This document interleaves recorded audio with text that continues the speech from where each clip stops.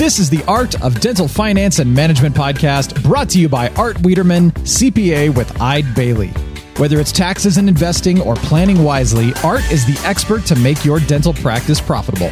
At Eide Bailly, what inspires you inspires us. We provide a suite of accounting and advisory services dedicated to the total care of your practice. Visit our website to access our tools and resources tailored for dentists, eidebailly.com/dentist. That's EIDEBAILLY.com/dentist. This podcast is distributed with the understanding that Art Wiederman, CPA, and Eide Bailly, LLP are not rendering legal, accounting, or other professional advice. Listeners should consult with their business advisors before acting on any of the information or opinions shared. If you have questions and or feedback, make sure to email Art over at awiederman@eidebailly.com. That's AWIEDERMAN at EIDEBAILLY.com. You can also give Art a call at 657-279-3243. Without further delay, here's your host, Dental CPA Art Wiederman. And hello, everyone, and welcome to another and very exciting edition of the Art of Dental Finance and Management with Art Wiederman, CPA. I'm your host, Art Wiederman. Welcome to my podcast that has now entering its 5th year. I can't believe it. I mean, I wonder that when this is over, when I get to my 5th year, like, you know, when you've hosted Saturday Night Live 5 times, you get a 5-timers jacket. I don't know if I'm going to get one of those, but, well, there's nobody to give it to me. But if anybody wants to send me a 5-timers jacket, I'd love to have it, or a 5-year anniversary, as we're going to be coming up at the end of this year. And the reason I say this is exciting because I have one of my dearest friends in dentistry who is my guest today. Deborah Engelhardt Nash is a national dental management lecturing teaching treasure. That's all I can tell you. I met Deborah when I was with the Pacific Institute of Management in 1984 when I started, when I knew her as simply Engelhardt and not Deborah Engelhardt Nash. 27 years ago, she married Dr. Ross Nash, who is one of the most prominent cosmetic aesthetic dentists in the world. And Deborah will tell you a little about the Nash Institute, which if you don't know about it, you should. And I attended Deborah's course when I was speaking last summer at the Academy of General Dentistry meeting. And Deborah's course was on case presentation.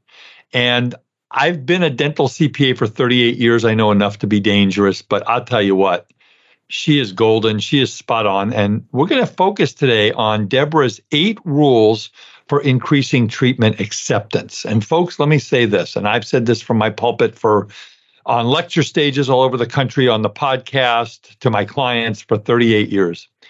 When you go to dental conventions or dental meetings, if you go to CDA, ADA, Hinman, Dallas, wherever you're going to go, your state meeting, make sure that while clinical dentistry is very, very important, that you find courses on how to speak and talk and communicate with your patients, because that's what it's all about. And that's what we're going to be talking about today. So I will get to Deborah in a moment.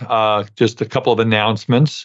A thank you again to my wonderful marketing partner, Decisions in Dentistry magazine, www.decisionsinDentistry.com. They have incredible clinical content, 140 continuing education courses for very, very reasonable prices.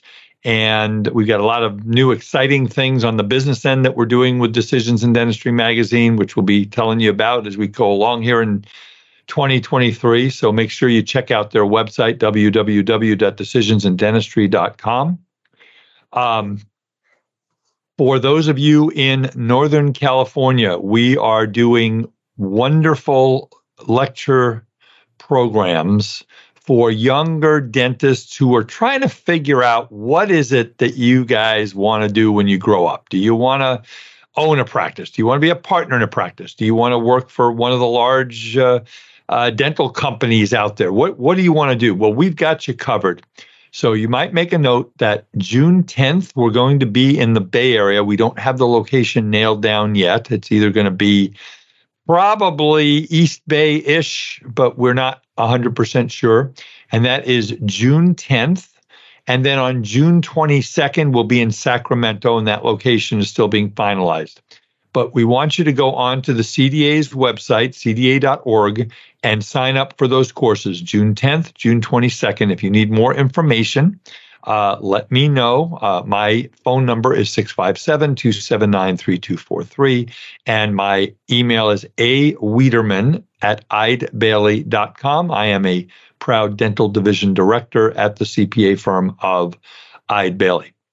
I know I talk about, and you guys are probably sick of hearing, but it's getting nasty out there regarding this employee retention tax credit.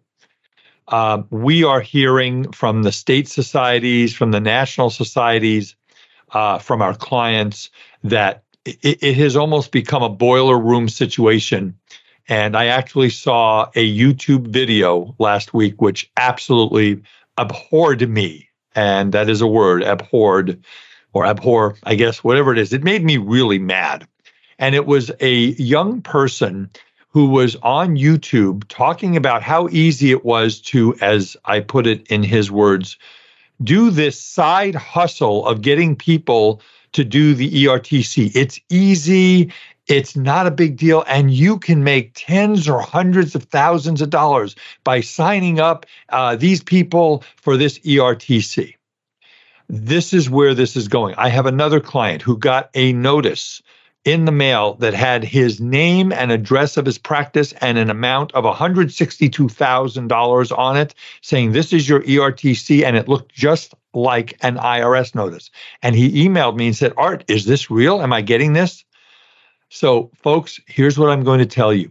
If you get phone calls from these companies and they just tell you to go online and fill out a form and you're going to get this money, don't fall for it.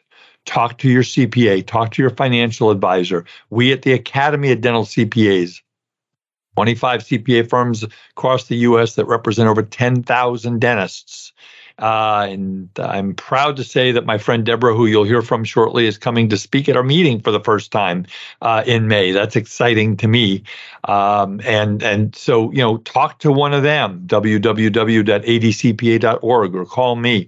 If you are being pressured by people or all your friends are saying they did it and you feel like you're missing the boat, you're not missing the boat, because many of you were not, I repeat, not shut down by government orders.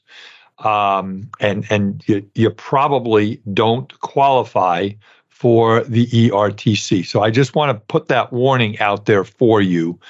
So be aware of that. Also, last thing before we get to Deborah, I will be speaking, giving 3 different talks at the California Dental Association. I believe that is May 17th to the 19th. In Anaheim, California, at the Anaheim Convention Center. We will be at booth 1472. Please come by and say hi. I would love to see all of you. Be sure to check out our new Eid Bailly podcast, Ebb and Flow, a business podcast providing inspired insight on issues and trends the middle market faces. Hear unique business stories, get answers to frequently asked and unasked questions, and understand business topics that matter to you. Available now on your favorite podcast platform. All right. Well, this is the quietest that Deborah Engelhardt Nash has ever been. She has not spoken now for 5 or 6 minutes. She's I know she's exploding and ready to. Her head's coming off. Joking aside, Deborah Engelhardt Nash is the co-founder of the Nash Institute and is a practice management expert. And I have no problem saying she's an expert. She's a practice management consultant, seminar leader. Throughout her career, Deborah has worked in hundreds of dental offices, evaluating teams and practice development, day-to-day operations, and offering creative solutions for communications, effectiveness, and increased productivity. She writes and lectures internationally on practice management and team building. She's been an instructor for the Central Piedmont Community College Dental Assisting Program in Charlotte, North Carolina. She's taught for Oregon Health Science University Continuing Dental Education Department. She has repeatedly presented programs for the ADA and probably every single dental meeting you've ever heard of. She is a founding member and served 2 terms as the president of the National Academy of Dental Management Consultants, where she received the first Charles Kidd Meritorious Service Award and is on the board of the ADA Association Foundation. And I must call you now, dear Madam President, because you are now the incoming president of the Academy for Private Dental Practice, formerly known as the American Academy for Dental Practice. I'm exhausted. I'm going to fall over. I can't introduce you anymore. Welcome. Yes, I recently installed as the president. Yeah. Did you have like a gala ball where you dressed up and got to dance with Ross in front of cameras? I got actually Ross, there's a whole situation that happened during Chicago in winter, and Ross was home recovering from. I know, I heard that. And that sort of thing. But no, it was a very nice installation luncheon, and it was a great announcement for our 2024 meeting. I've been a member of that organization for 23 years, I think. And tell us about the organization. The it's no longer the American, because you can be international now. So the Academy for Private Dental Practice was actually founded in 1957, which, by the way, was the year that the high-speed handpiece was debuted. Is that right? And bubble wrap, yes. I love bubble wrap. Bubble wrap, 1957. It's my favorite. I pop bubble wrap whenever I can.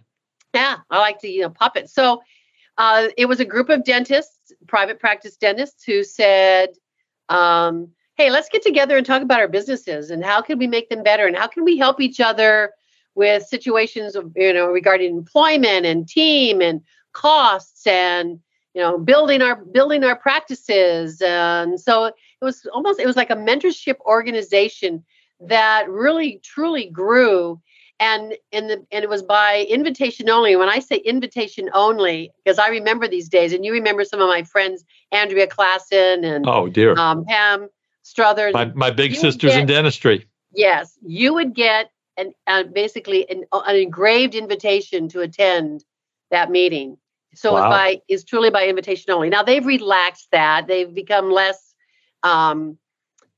discriminating. I won't even say about it.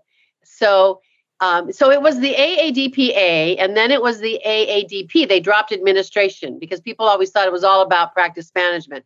But there are actually 7 pillars to the organization, which I'll talk about. So we have adopted the new name, the Academy for Private Dental Practice. We want people to know that this is a niche organization, or a niche organization, if I wanted to be French, for dentists who want to maintain private practice or be in private practice, and don't want to go into the DSO world. Not saying DSO world is bad. It's just different. It's different. It's different. So when you take a look at, and you mentioned your programs, which I think are awesome. I heard a statistic last week that private practice dentistry is shrinking by 7% per year.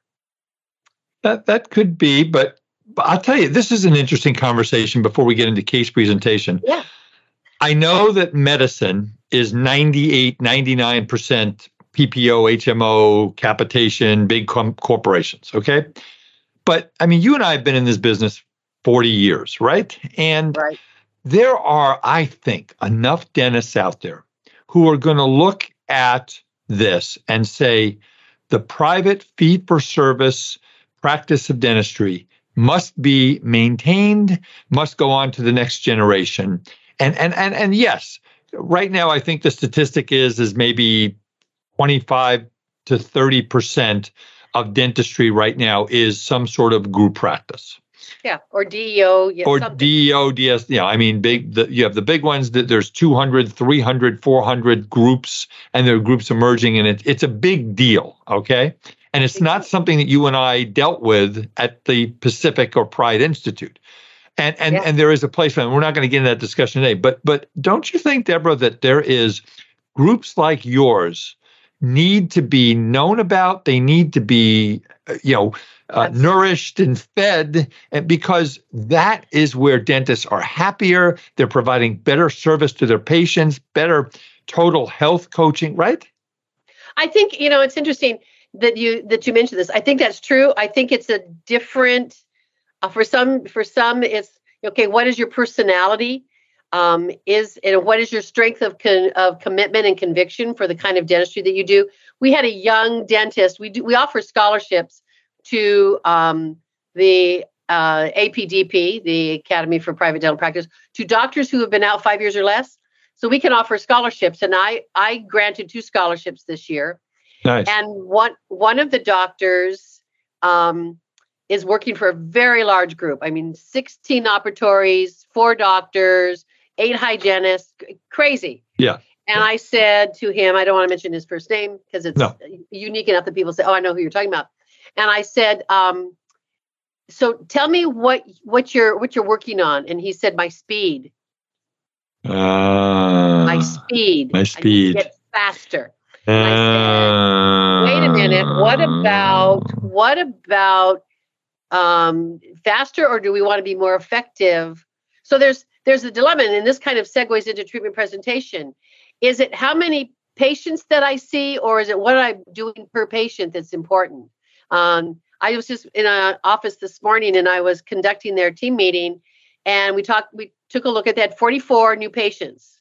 And I said, that's a great number. Depending on what you did with those 44 patients. So we actually have to really break that down. So, because sometimes, and you do this because you talk about metrics, Art. Right. So sometimes offices say, oh, we had 44 new patients, and they get all excited. And I always say, but wait. First of all, you had 44, you acquired 44 new patients. What was your attrition? Did you lose any? What was your attrition rate? I just wrote an article on that. Yeah. And what was the value of each one of those 44 patients? Because do you want 44 patients who come in with and you present and $400 treatment plan is accepted? Or would you rather have 22 patients who come in and you present a $4,000 treatment plan and a $4,000 treatment plan is accepted? Oh, you are so good at Segway. Do you ride a Segway, by the way? I don't know. So I think that's, for young doctors who are trying to decide, and that is why the Academy for Private Dental Practice is perfect for doctors who are trying to navigate what I want to do. And I understand. I was talking to a professor from the University of Nebraska. He said, hey, we get it. They come out of debt. I mean, they come out of school with a whole lot of debt. And the question is, do they come out with this school debt and then they go into more debt by opening a private practice or buying a private practice? But then you also have to take a look at what is and you're the master at this, Art. What is my earning? What's the differential of my earning potential being a corporate dentist or being a private practice dentist? It's night and day. Yeah. What's my long-term earning potential? And just being not having people tell you what to do. You are your own. What was it at Seinfeld? You're the master of your own domain. Is that what it was?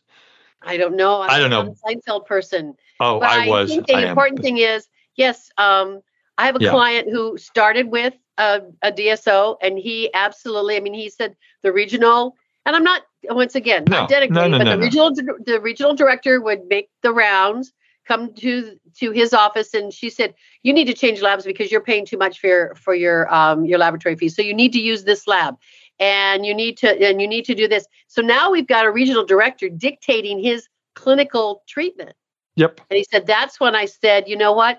You can talk to me about management. You can talk to me about team, but when a regional director who's not a dentist is dictating my treatment to my patients based on cost, based on how can we reduce the cost of you doing this dentistry, he said, that's when I knew that I was not in the right place. Exactly. And now he's in private practice dentistry, and now he has 3 associates and he has 2 locations, and he did that in like 5 years. And he's happy. He's happy. And he's happy. He doesn't throw up every day for his work. Okay. So real quick because I want to get into your 8 rules.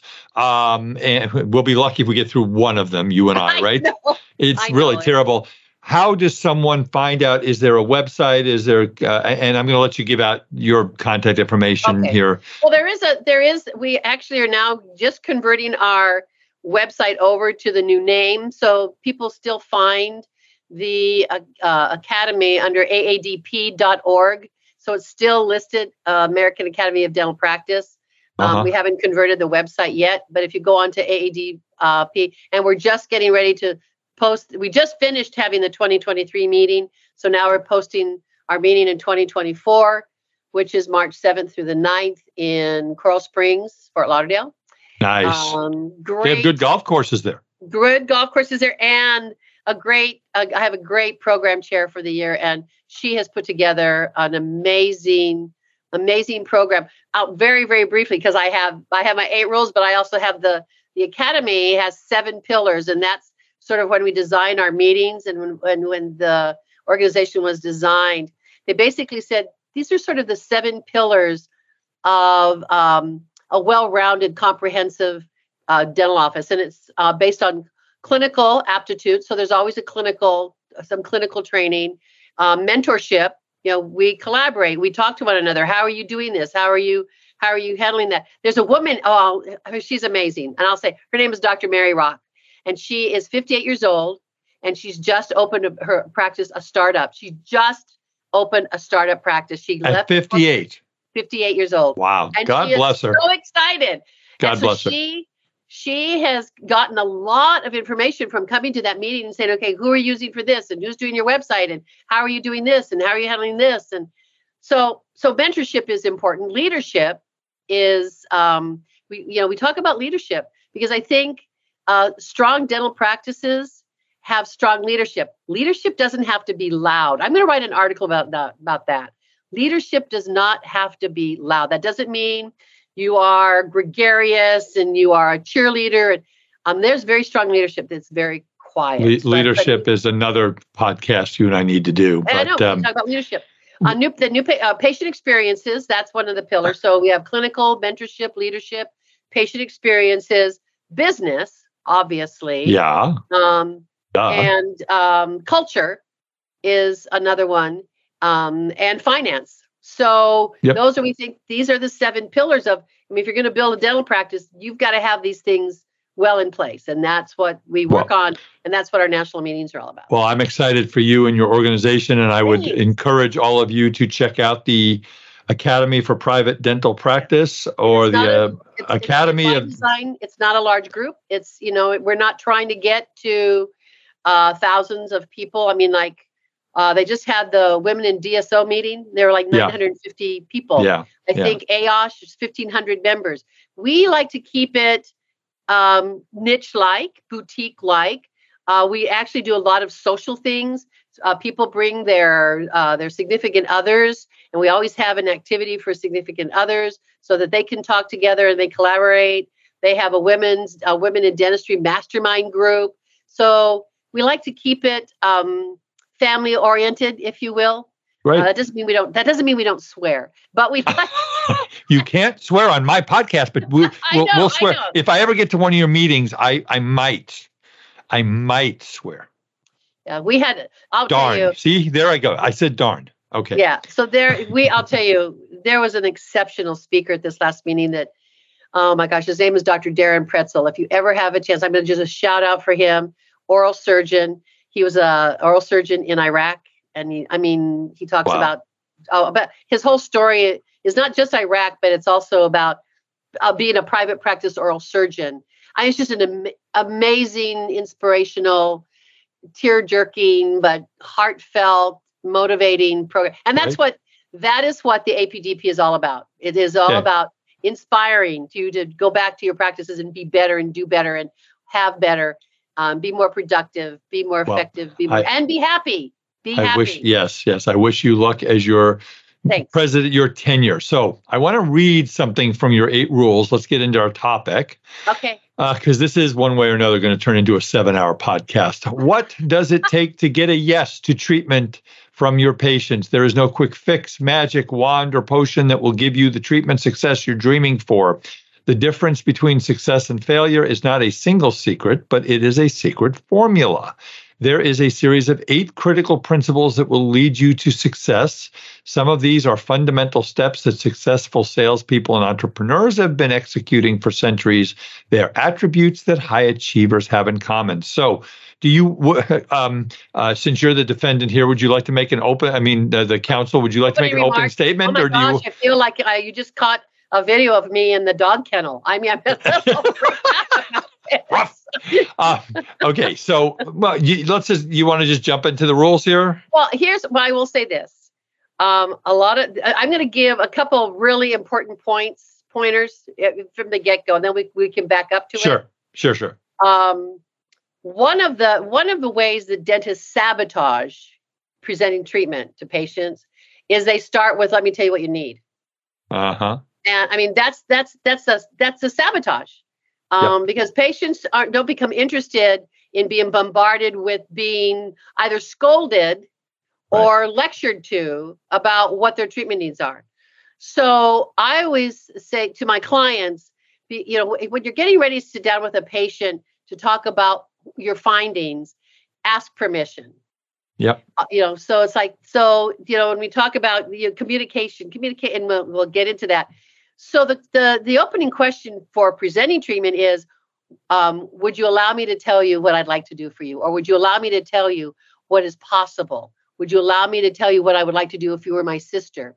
Would you allow me to tell you what I have found, as opposed to, I'm going to tell you what you need? And here's what oftentimes happens as well. So when we talk about the rules, I mean, No, you have carte blanche to talk about. This is all great stuff. That's a critical. I think that's a critical piece that we sit down and hear, and it actually, we even back up to, and we won't go into a phone call today, but oftentimes a new patient calls the office and you say, okay, you're going to have a new patient examination, and we're going to do x-rays and study models and all kinds of screening exam. We're going to do periodontal probings, which sounds scary. We're going to do blah, blah, blah, blah, blah. We're going to create a treatment plan for you. We're going to tell you what your insurance is going to cover. We're going to tell you what you need and what your out-of-pocket expenses are going to be. We regurgitate. We just like a vomit on them. But Deborah, I just want my teeth cleaned. Yeah. Well, you know what? I'd be happy to talk about how we do that for you. So it goes back to, so I'm sorry we don't just clean teeth, or I'm sorry. I mean, I always say, if you tell somebody they're not going to get what they ask for, you've lost them. So if you said, I just want to have my teeth cleaned, I'd be happy to tell you how we can handle that for you, Art. Would you allow me to ask you a few questions? Before I do, may I ask you a few questions? Yep.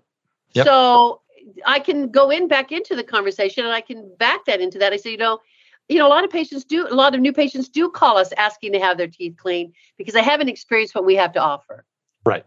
Yeah. Can I tell you a little bit more about what that is? So asking permission is huge. Asking permission is huge. And even asking when you're gathering information on the telephone, may I ask you a few questions, as opposed to, what's your name? What's your address? What's your social security number? Do you have any, artificial joints? Do you have to be pre-medicated? Do you have any sexually transmitted diseases? We start asking some very personal questions, and we don't even we don't even know these people. We don't know what their hot buttons are. We don't know what their life looks like. Exactly. Oh my God. So I think we have to say, I want to make sure that we schedule most appropriately for you, and you're going to have the most exceptional experience you've ever had in a dental office. So that I can accomplish that for you, may I ask you a few questions? Right. And the first question we ask is not name, number, what insurance do you have? I have to back up to that, because so many times you call me, you say, my name is Art and I have to have my teeth cleaned. Oftentimes the first question is, Art, what dental insurance do you have? And I spend 10 minutes talking to you about your exclusions, your out-of-pocket expenses, your deductible, your rules and regulations of your dental insurance. And then we wonder why the patients want to talk about dental insurance. We brought it up. We're training them. We're training them. That dental insurance is the focal point. So I think it's important that the most important question I would ask you, Art, so I want to have my teeth cleaned. Art, happy to talk to you about a little bit about that. Before I do, may I ask you a few questions? And one of my questions for you, Art, would be, tell me what inspired you to call our office. What was it that inspired you to call us? Or call today? Because today you want to make a decision in your dental, you want to make a change in your dental life, and I need to find out what it was that inspired you to call me. So that starts that whole process. Right. You got to get them in. The number one thing that you've taught me, Andrea, Pam, all the people at Pride, get them into the office. You got to get them in. You can't do dentistry on people that are not in your office. So you have to create the differential. You have about 15 seconds to show the patient that you're different, that you are different. So I think that's really also important. I think what's also critical for dentists when we talk about the 8 rules, the number one rule is believe you can do the treatment. Yeah, and that's the first one. And believe that the patients want it, because so many times, and this happens so many times, especially with patients of record. The patient isn't interested. The patient can't afford it. The patient's too old. The patient's too young. Patient doesn't want it. Their insurance isn't going to cover it. We create all of these our own roadblocks. So the first thing we have to do is we have to eliminate those scotomas in our head, those roadblocks we created. They don't want it. They're not interested. Insurance is going to cover it. They're too poor. They can't afford it. Address.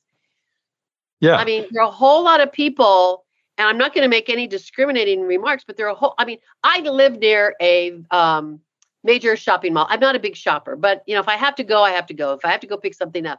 But when I go there, there is a Gucci store and a Louis Vuitton store and a Tiffany. What's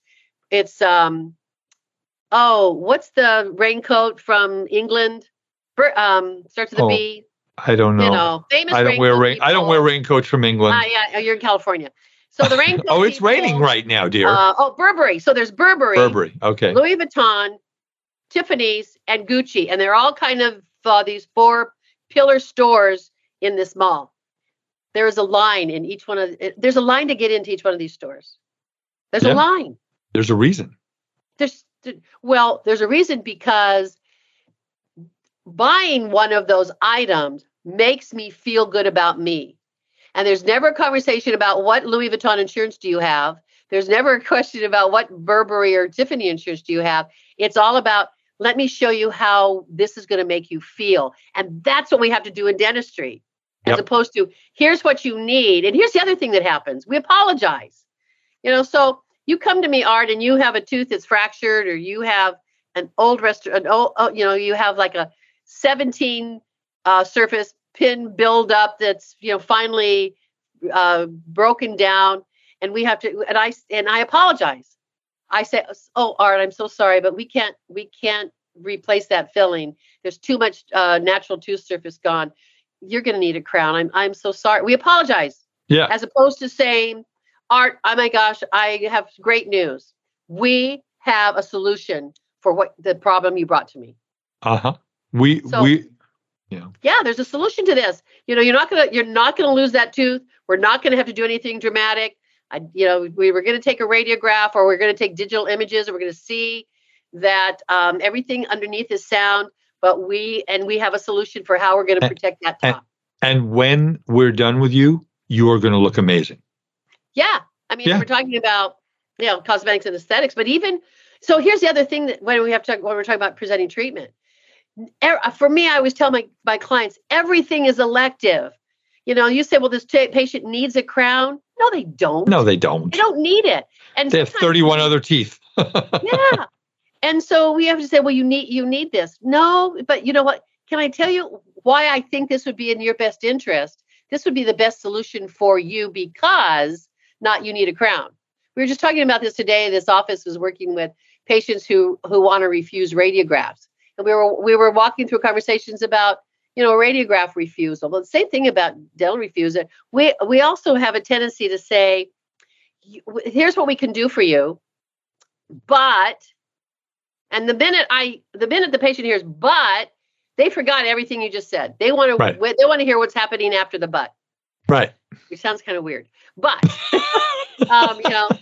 they say, we can do this for you, but you only have $1,000 insurance allowance. Oh, you just killed the whole thing. You just killed the whole thing.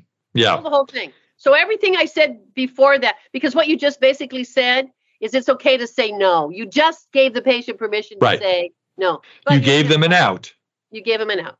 So what you can turn around and say is, actually, this is an interesting statistic. 50% of Americans have some level of dental insurance. Right. So I always say, not everybody. And so people who are listening to this say, yeah, they're all in my office and they all want to know what insurance is going to cover. And if I'm in network and if I participate in their plan. But here's what we can say is you are so lucky that your employer has provided a dental allowance for you. Exactly. You're lucky. It's a dental benefit. It's not insurance. It's a benefit. It's a dental allowance. So I think we have to let the patient know your employer has provided a dental allowance. They have determined how much they are willing to allot for your dental care. And it was never designed to cover all costs. Right. So we always say, we will do our best to help you. And I always say, we're going to do our best to help you utilize the dental allowance that has been provided for you by your employer. Exactly. However, we are not going to compromise our standard of care based on the exceptions, limitations, or restrictions of any plan. Exactly. I love that. That's cool. So number one is believe you can go. Believe you can. I mean, one of the things that I talk to doctors about is become an outstanding clinician. Mm-hmm. Take courses. And again, obviously your institute is as good as it gets, but wherever they're going to go, Spear, Pankey, Kois, Nash, wherever it is, just continue to learn, continue to be, Bill and Ted's Excellent Adventure? Be excellent, right? Yeah, that's what we want them to do. The other thing is, and I might be a little bit happily biased after hearing Dr. Pretzel, the oral surgeon, speak, and know what's in your wheelhouse and know when to refer out. Right. Because I see a lot of dentists who try to do a procedure and it's laborious for them. And so what? Get really good at some things. You don't have to get good at everything. And actually, I'm a big fan of outsourcing when you can. I was again, Dr. Pretzel said, I can take out 4 wisdom teeth in 3 to 6 minutes. Can a general dentist do that? Nope. Can't do that. So the patient's going to have a better experience. I mean, if it's easy to whiz the thing out, great. But if the patient's going to have a better dental experience somewhere else, help them find that somewhere else. So when they come back to you and say, oh my gosh, that was an amazing patient experience. We just referred a patient, my husband's practice referred a patient to a periodontist. And in order to increase, to expedite healing, he actually takes the patient's blood and does the whole spinning thing and gets the platelets and puts it back into the tissue to heal. How many general dentists do that? Nope. They don't. So I think so when I say believe you can, be careful that you don't have to be an expert in all things, but you can have experts around you who can help you be a better dentist. It's the same thing in my profession. It's the same thing as an attorney or an architect or anything. All right. Intention, Deborah. Okay. What's intention? Yeah. So the intention is, make sure that you share what is the purpose of your practice. What is your intention?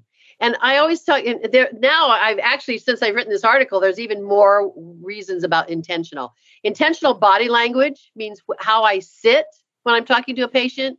So if I'm intentionally listening to you, Art, I'm going to be leaning slightly forward. We're going to have eye contact. That says I'm intentionally paying attention to you, and I'm intentionally listening to what you have to say. But I also think it's also when I talk about intentional, does your team understand what you're trying to accomplish? Can your team describe your purpose to the patient? Because one of the other pieces down here is team involvement. Yep. That's number 3. Absolutely critical for the team to understand the doctor's intention, the practice's intention, so that I can articulate that to the patient. And here's the little weird little marketing phrase. My responsibility as a dental assistant, as receptionist, treatment coordinator, hygienist, is to create the perception of quality remote from doctor's presence. See, and my question, Deborah, is what happens when the doctor presents the treatment and leaves the room and the patient says to the assistant, well, do you really think I need that? Yeah, or here's what they say. We talked about this morning in my group. Wow, that sounds expensive. Yeah. So we have to make sure that the team understands. Now, here's the other piece. If we back way up, if I'm the treatment coordinator or the dental assistant or the hygienist, whatever the format is in the particular practice, how the new patient comes into the office, there should be a story before we launch into radiographs and x-rays. Before we launch into our mechanics, people need to understand the why. And that's why I'm a big fan of Simon Sinek and the book Start With Why. Doctors need to read that. Your patients want to know your why. That's your intention. And the team needs to say, my name is Deborah, and I have worked for Dr. Wiederman for 38 years. Can I tell you why I've been here so long? Because I have found throughout the years that he has an amazing integrity. He's got a strength of character. He absolutely loves his patients. He's an advocate for continuing education. And even though he's been a dentist all this time, he continues to grow and learn to provide his patients in the best technology. He treats me with great respect. And for that, I really admire. So sometimes patients will ask me, does he pay me to tell you this? I said, he pays me to be here. But for what I've just told you, he earned that. He earned my respect and my regard. I mean, right. And I would not have anybody else do any dental treatment on me, my family, or my friends. Yeah. He is as good as it gets. And if he says that you need, this is it, then you can take that to the bank. I mean, absolutely. Really. Yeah. So, and once again, the patient, the team members that has to be an authentic feeling. Yes. So I can't say if I don't believe it. So there's a believable factor. If I don't believe it, I can't say it. And if I don't believe it, maybe I'm in the wrong place. Right. And that comes back to culture, and that comes back to the leader, the doctor treating the team with respect and not like paid servants. And really, I mean, because would you, if you were a dental assistant, Deborah, and the doctor would berate you all the time and be mean to you all the time, how difficult would it be for you when that question comes up from the patient to say what you just said, right? I know. If I don't feel validated, if I don't feel important, it's hard for me to endorse my employer. So it would be hard for me to go and say, I'm happy to be here, and this is the best place for me to be, and this work is impeccable. That's the other thing. I have to feel that the work is impeccable, which goes to the next rule. There has to be education. So knowledge. The patient, the team, in fact, the office, my husband sold his practice last year, and we're taking the team through the whole, from analog to digital. So the team is doing 2 days of training on digital technology. We can't just throw the team into hey, guess what? We're going to now start doing 3D printing, and the team doesn't know what we're talking about. The team hasn't been educated. So there is an investment involved to educate the team so that they in turn can educate the patient and endorse the treatment.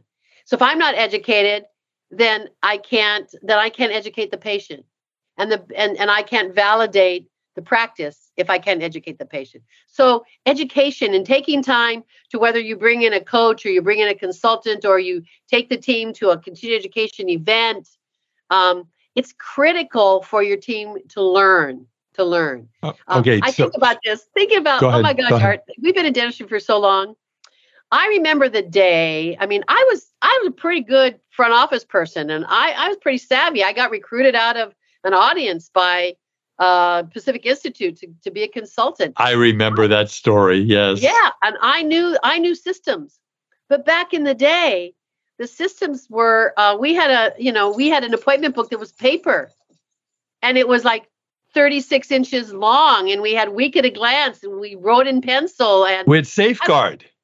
Safeguard. I was really good at that.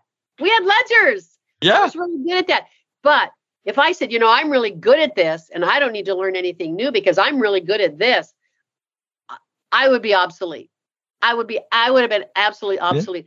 Yeah. So, I mean, I'm married to, he's going to kill me. I'm married to a 75-year-old dentist who's practicing 3 days a week. He sold his practice, and he is as excited about dentistry and technology and about digital opportunities and about growing as he was when he started being a cosmetic dentist back in the late 60s, early 70s.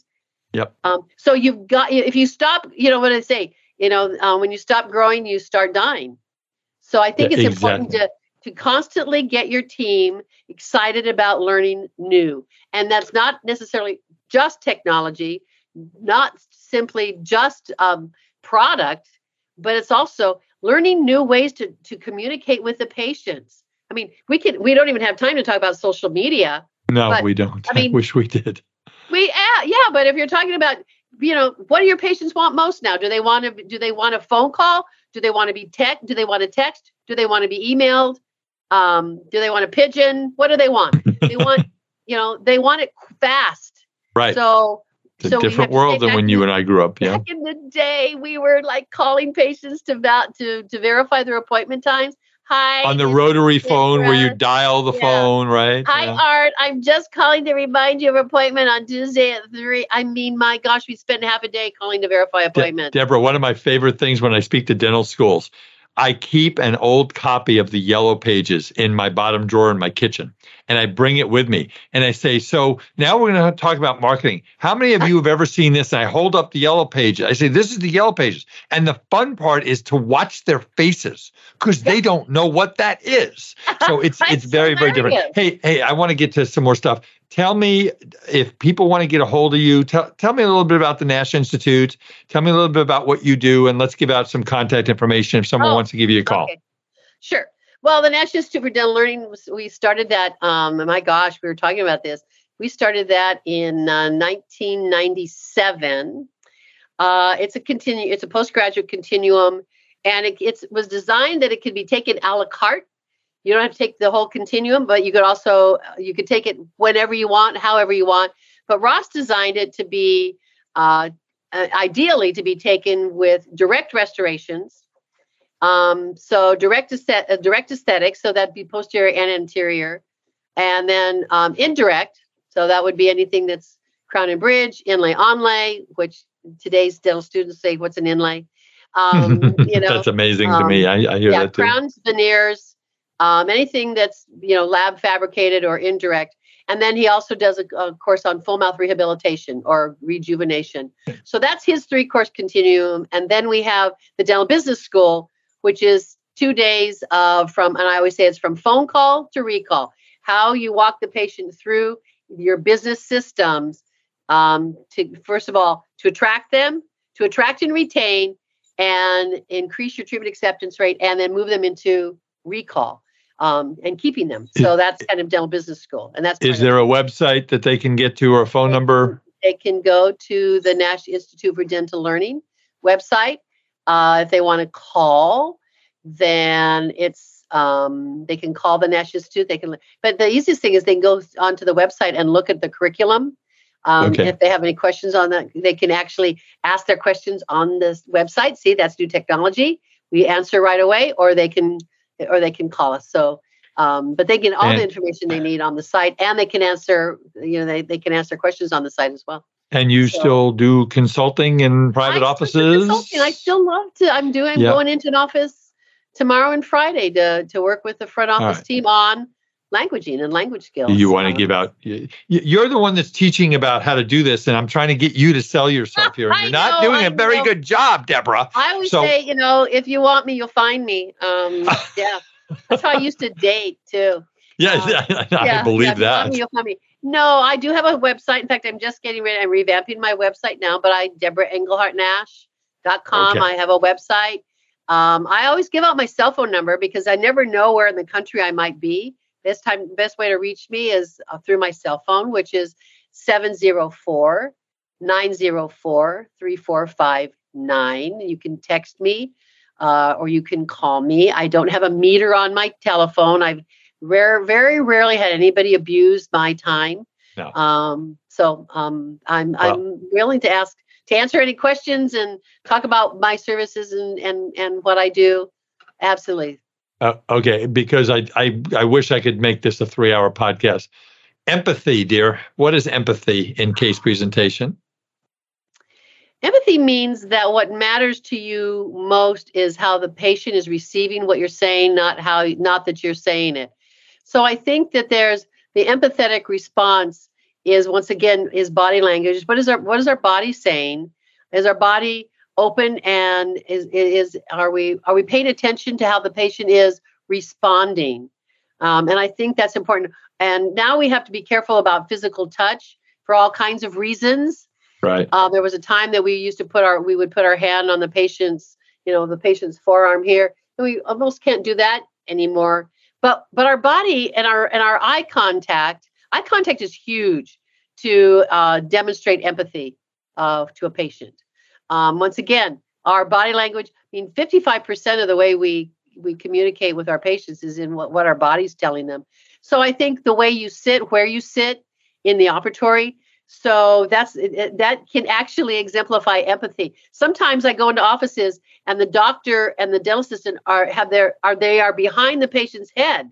And I've got a doctor on one side and I got the dental assistant on the other, and the patients can't even see them. So one of the ways to demonstrate your empathy is to move yourself forward in front of the patient so they can see you. And actually, if in an ideal world, if I have an ideal situation, the dental assistant and the dentist are not standing like this. The dental assistant and the dentist are standing like this, because now the patient has one focal. They have one focal point. They're looking here. Right. And when I have a dental assistant behind the doctor, and the dental assistant is validating, non-verbally validating, when the doctor's saying, here's what I'd like to do for you. Would you allow me to tell you what I could do for you? And the dentist and the assistant, the treatment coordinator, hygienist is behind the dentist saying yes. And another way of doing that, and I have an actual visual of this, is actually if the dental assistant or hygienist has her hand just slightly resting on the doctor's shoulder, what does that say to the patient? I trust the guy. I trust the guy. I believe him. And I know, we have to, here's another piece, languaging. That's fine.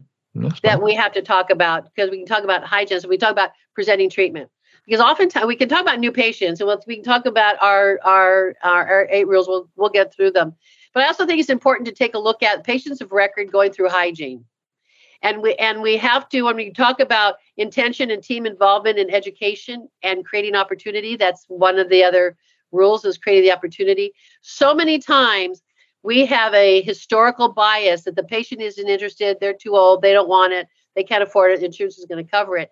So we take a look at a treatment plan that had been recommended and has not yet been completed. And sometimes we never say anything again to the patient. And sometimes in the morning huddle, we'll say, you know what, I know Art, he's not interested in that. He needs some crowns on the upper right side, but he doesn't want to do it. And we go into the hygiene appointment with that theory, and we don't bring it up again because we're afraid we're going to offend the patient. Well, if we don't bring it up, this goes back to, creating the opportunity. If we don't bring it up, the patient's going to say, well, I guess it didn't matter.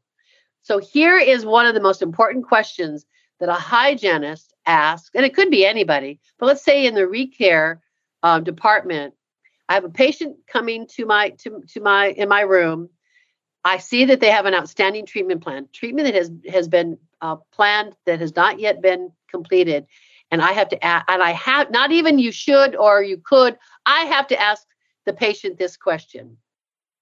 Art, I see the doctor's recommended treatment that we have yet to be completed, that is yet to be completed. Tell me what has prevented you from having that done. And then I'm going to be quiet. Shut up. I'm going to shut up, and I'm going to, once again, my body as I'm leaning forward, I'm not on a computer. I'm not over here distracted looking at a computer. I'm not behind the patient. I'm once again, my word intention. I'm intentionally looking at you and saying, Art, this treatment was planned for you and has yet to be completed. Tell me what has prevented you from having that taken care of, having that done. And I'm going to be quiet and wait for you to say, I don't need it. It doesn't bother me. I can't afford it. So I think that, when we have to walk through, that goes back to also training. That's one of my rules. We have to train the team. So what if the patient says, I can't afford it, or it doesn't bother me? We have to train them to have the right answer, not a scripted answer. It has to be an authentic answer. So let's say the patient says, it's just a lot of money. And I might say, Art, you're right. It's significant.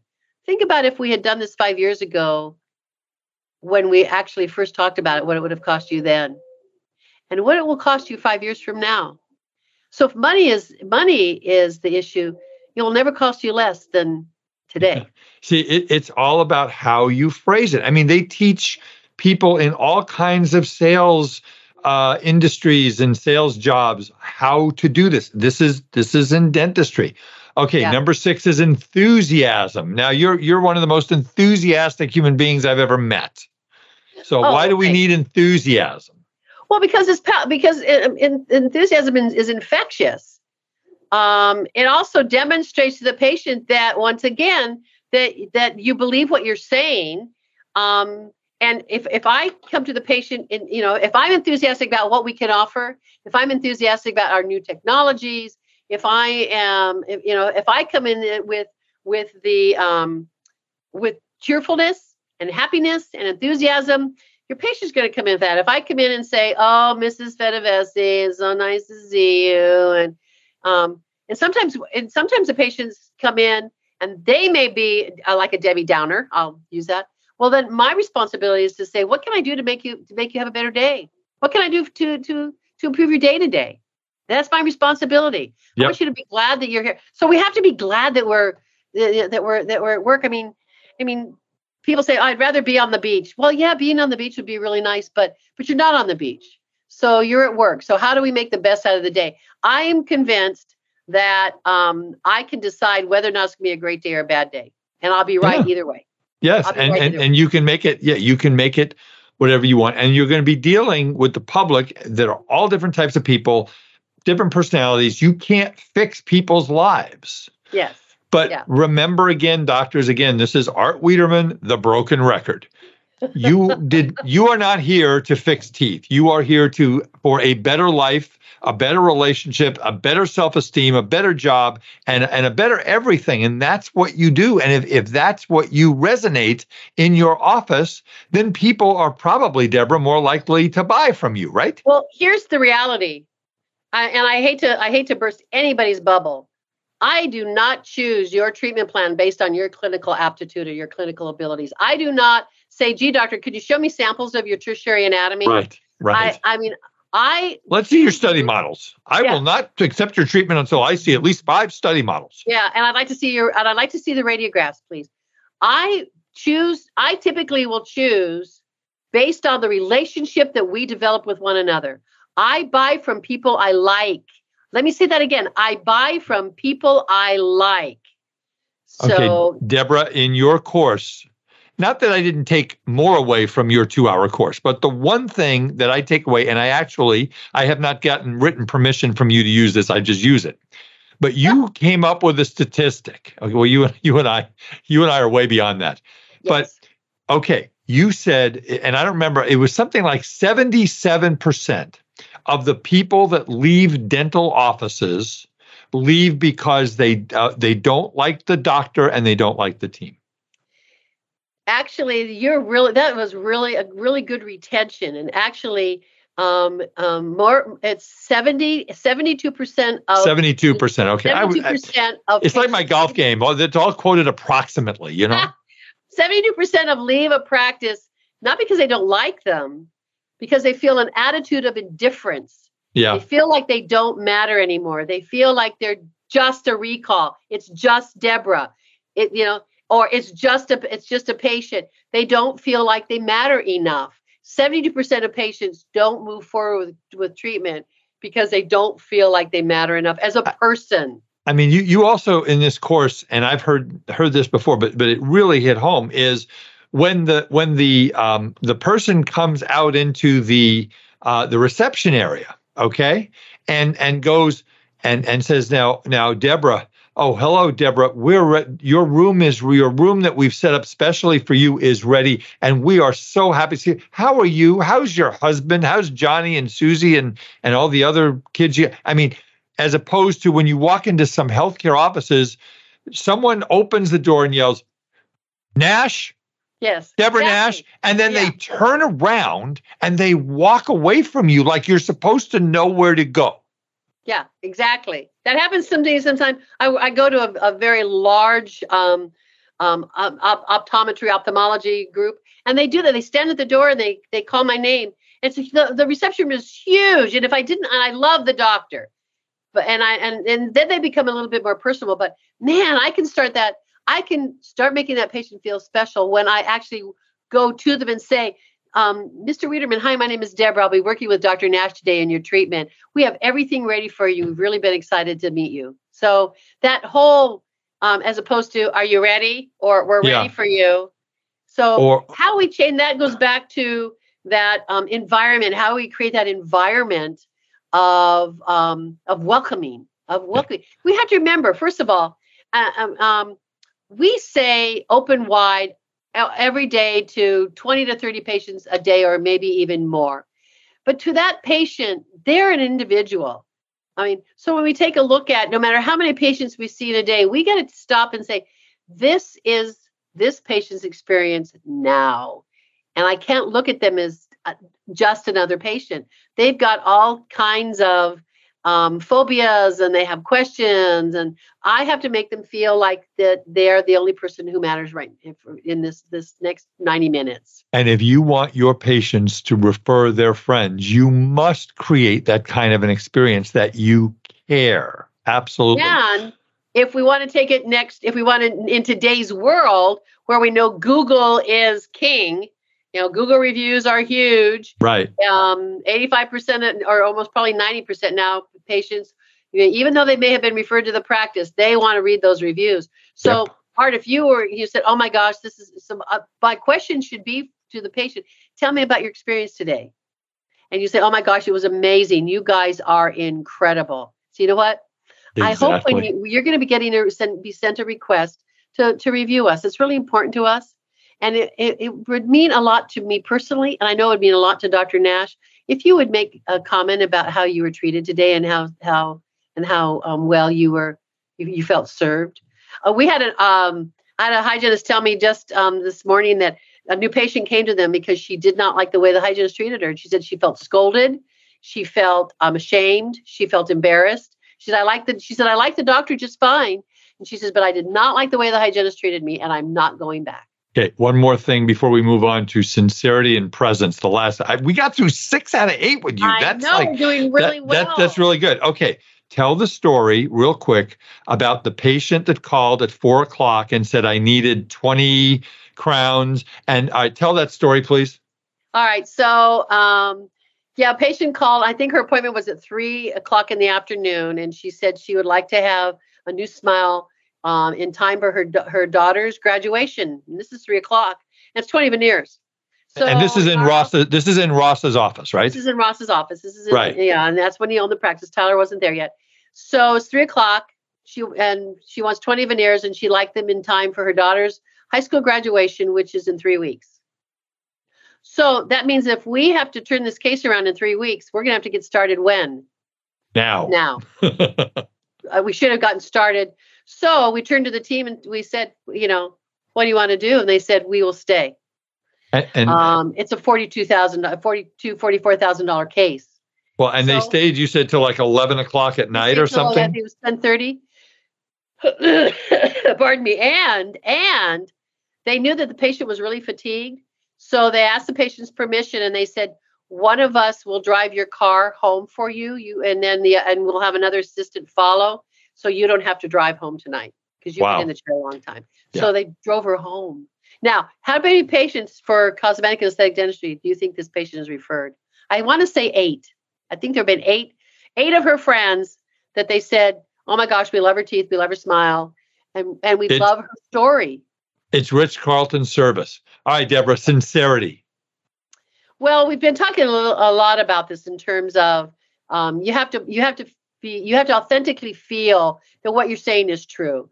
So I'm not a big fan. I mean, I believe that there are certain things you can say, but if it's done because you were told to say it, not because you believe it, then it's not sincere, and your patients they're gonna know. So, but you can also, there's things you can avoid to really demonstrate sincerity. So when you say that's our policy, that is not sincere. Policy is not a sincere word. Nope. It's a rules and regulations. So when we want to demonstrate our sincerity, we don't say things like, these are the rules of our practice. I was just looking at some forms that a software company has, and I said, what is this page 7? What is all this? What are all these rules and regulations? And I said, you've got to eliminate that. I mean, that is not the way you want to start a relationship with the patient. You want to really sincerely care about them, which also which goes into one of the other rules, and that's give them the time that they deserve for the investment you're asking them to make. Exactly. Is that okay? So the last rule, we made it to the last rule, Deborah. Last rule, number 8 is presence. What does that mean? That means, when I'm with that patient, I have to give them the time. In fact, one of the things that I always say, speaking of time, when patients are asking about fees, and I always will. People say, well, boy, that's a lot of money, and I'll say, I'd be happy to tell you how we determine our fees. Our fees are based on 3 things: the skill required to do it right, the time it takes to do it well, and the materials that we use, the laboratories that with whom we partner, so that we know that your restorations will endure and that you'll be satisfied. What that also means, we're going to take the appropriate amount of time, and that also means we're going to take focused time with the patient and sincere, which means we're going to be sincere. We're not going to be jumping, especially with big cases. We can't be jumping up and down. So we have to schedule appropriately. And I would say we have to schedule sincerely. We have to schedule that this is an important part of this patient's life. And we have to sincerely give them the time that they deserve. And I also think and I'm going to steal this from I'm not going to steal it because I'm married to the man. Ross always, when he's talking to doctors, and especially young doctors, about dentistry, and he has said this for years. He said, never diagnose to pay a bill. Right. Yeah. It will hurt you in the end. You will regret that you took on the case. The patient will not be happy. And it's going to be nothing but a nightmare. So never diagnose to pay a bill. Diagnose because you want to do this. You want to take care of this. So you're not, so that would be also sincere treatment planning. I know I can do this. I know I can do this well. And I'm not going to, one of the things that we always say to the patient, this is strictly elective. You don't have to do anything. Because the minute you say to the patient, you know what, this is totally elective, you don't have to do anything. However, there's a lot of solutions here and there are a lot of options. Would you allow me to tell you what we could do? Always asking for permission. One of the options is to do nothing. And you can see the patient relax the minute you say, you know what? You don't have to do anything. And the patient's receptivities, their receptors kind of open up and say, wait a minute, Walt, you're not going to try and sell me. You're not going to try and convince me. You don't have to do anything. However, if you don't do something about this, this is what can occur. Or gaining their trust. So here's what we can do. And of course, one of the questions we have to always ask the patient is, what questions can I answer for you? Tell me how you're feeling about, that's that sincere question as well. Tell me how you're feeling about your visit with us today. Yeah. Well, you know what? You are a treasure. I adore you. You're wonderful. I wish you were closer. You're 3,000 miles away, but I will see you. I will see you the first week of May in Scottsdale at Academy of Dental CPA meeting. You are going to present. I'm going to heckle you, by the way, just so you know. Thank you so much. When are you? And I'm going to see you. You didn't mention this, that you are now a member. I am now a member of the Speaking and Consulting Network, folks. And my friend Deborah will slap me for not saying this. I am so excited to be part of this organization. Deborah talked me into it, and I'm excited. So if you are looking for a speaker, if you're looking for someone to speak about dental management, if you're a meeting planner or you have a study club, there is no better speaker that I know of than Miss Nash or Mrs. Nash or Madam President or whatever your name is. Okay. If you're looking at metrics and you're looking at transitions, and you're looking at planning, So my subjects, if you need a lecturer, folks, is financial planning, taxes, accounting, transitions, buying a practice, selling a practice, going into partnerships, and metrics of a dental practice. So I can speak on all that if you need someone. Deborah, you are giving your case presentation course sometime here in the future, I think, I'm guessing? Yeah, I'm giving it a couple times. I'm giving it for Bulletproof Dentist in Las Vegas. I'm doing it in Fort Bend, Indiana, coming up in April. That's really fast. I'm doing it in Fort Lauderdale in May. Okay. So go on to Deborah. You have your own website, right? I do. Deborah, just Google Deborah Engelhardt Nash and go listen to her because her stuff is golden. It's stuff that you can take back. Thank you for coming on. This is just so much fun for me. I can't even tell you. We just have fun. I can't wait to see you. I will see you twice at least this year. I'll see you in May in Scottsdale, and I'll see you in Nashville. I've never been to Nashville. You don't want to see me dance, so I don't know. We'll see. We'll talk about it. Nashville is a very, very fun town, but it's an absolutely very robust meeting. I have to say one other thing. I think that, one of my pieces of advice, if you say, Deborah, what would you want to leave them with? First of all, always ask permission before you present your treatment. Get their permission and do it. But I think the other piece is I go into so many dental offices and I watch opportunities get missed. I watch so many opportunities go by. And it's because they're not intentionally looking. They're creating they're putting their own blinders on. They're creating biases. So I think that it's important to, go in with an unbiased eye, with a caring, sincere eye, that there is no bias. And if the patient 2 years ago, 5 years ago, 10 years ago said they didn't want to do it and they can't afford it, doesn't mean that they're not ready now. So never assume the patient. So that would be the other thing. Never assume the patient doesn't want it. And that happens so many times. We sometimes defeat ourselves because we assume the patient isn't interested, they can't afford it, and they don't want it. And we approach the whole treatment presentation and the whole consultation with that bias. And that goes back to, what does that do? It kills our enthusiasm. If you invest time and money in yourself and your team in learning how to communicate with your patients, your practice will grow, your case acceptance percentage will go up, you will be happier, you will have happier, healthier patients. Doctors, I can't emphasize this enough. Deborah, hang with me as I take the podcast out. Okay. Thank you so much. Seriously, you are golden. So, folks, do not forget to go to our dear partners, Decisions in Dentistry magazine, www.decisionsindentistry.com. They have 140 continuing education courses at an incredible price.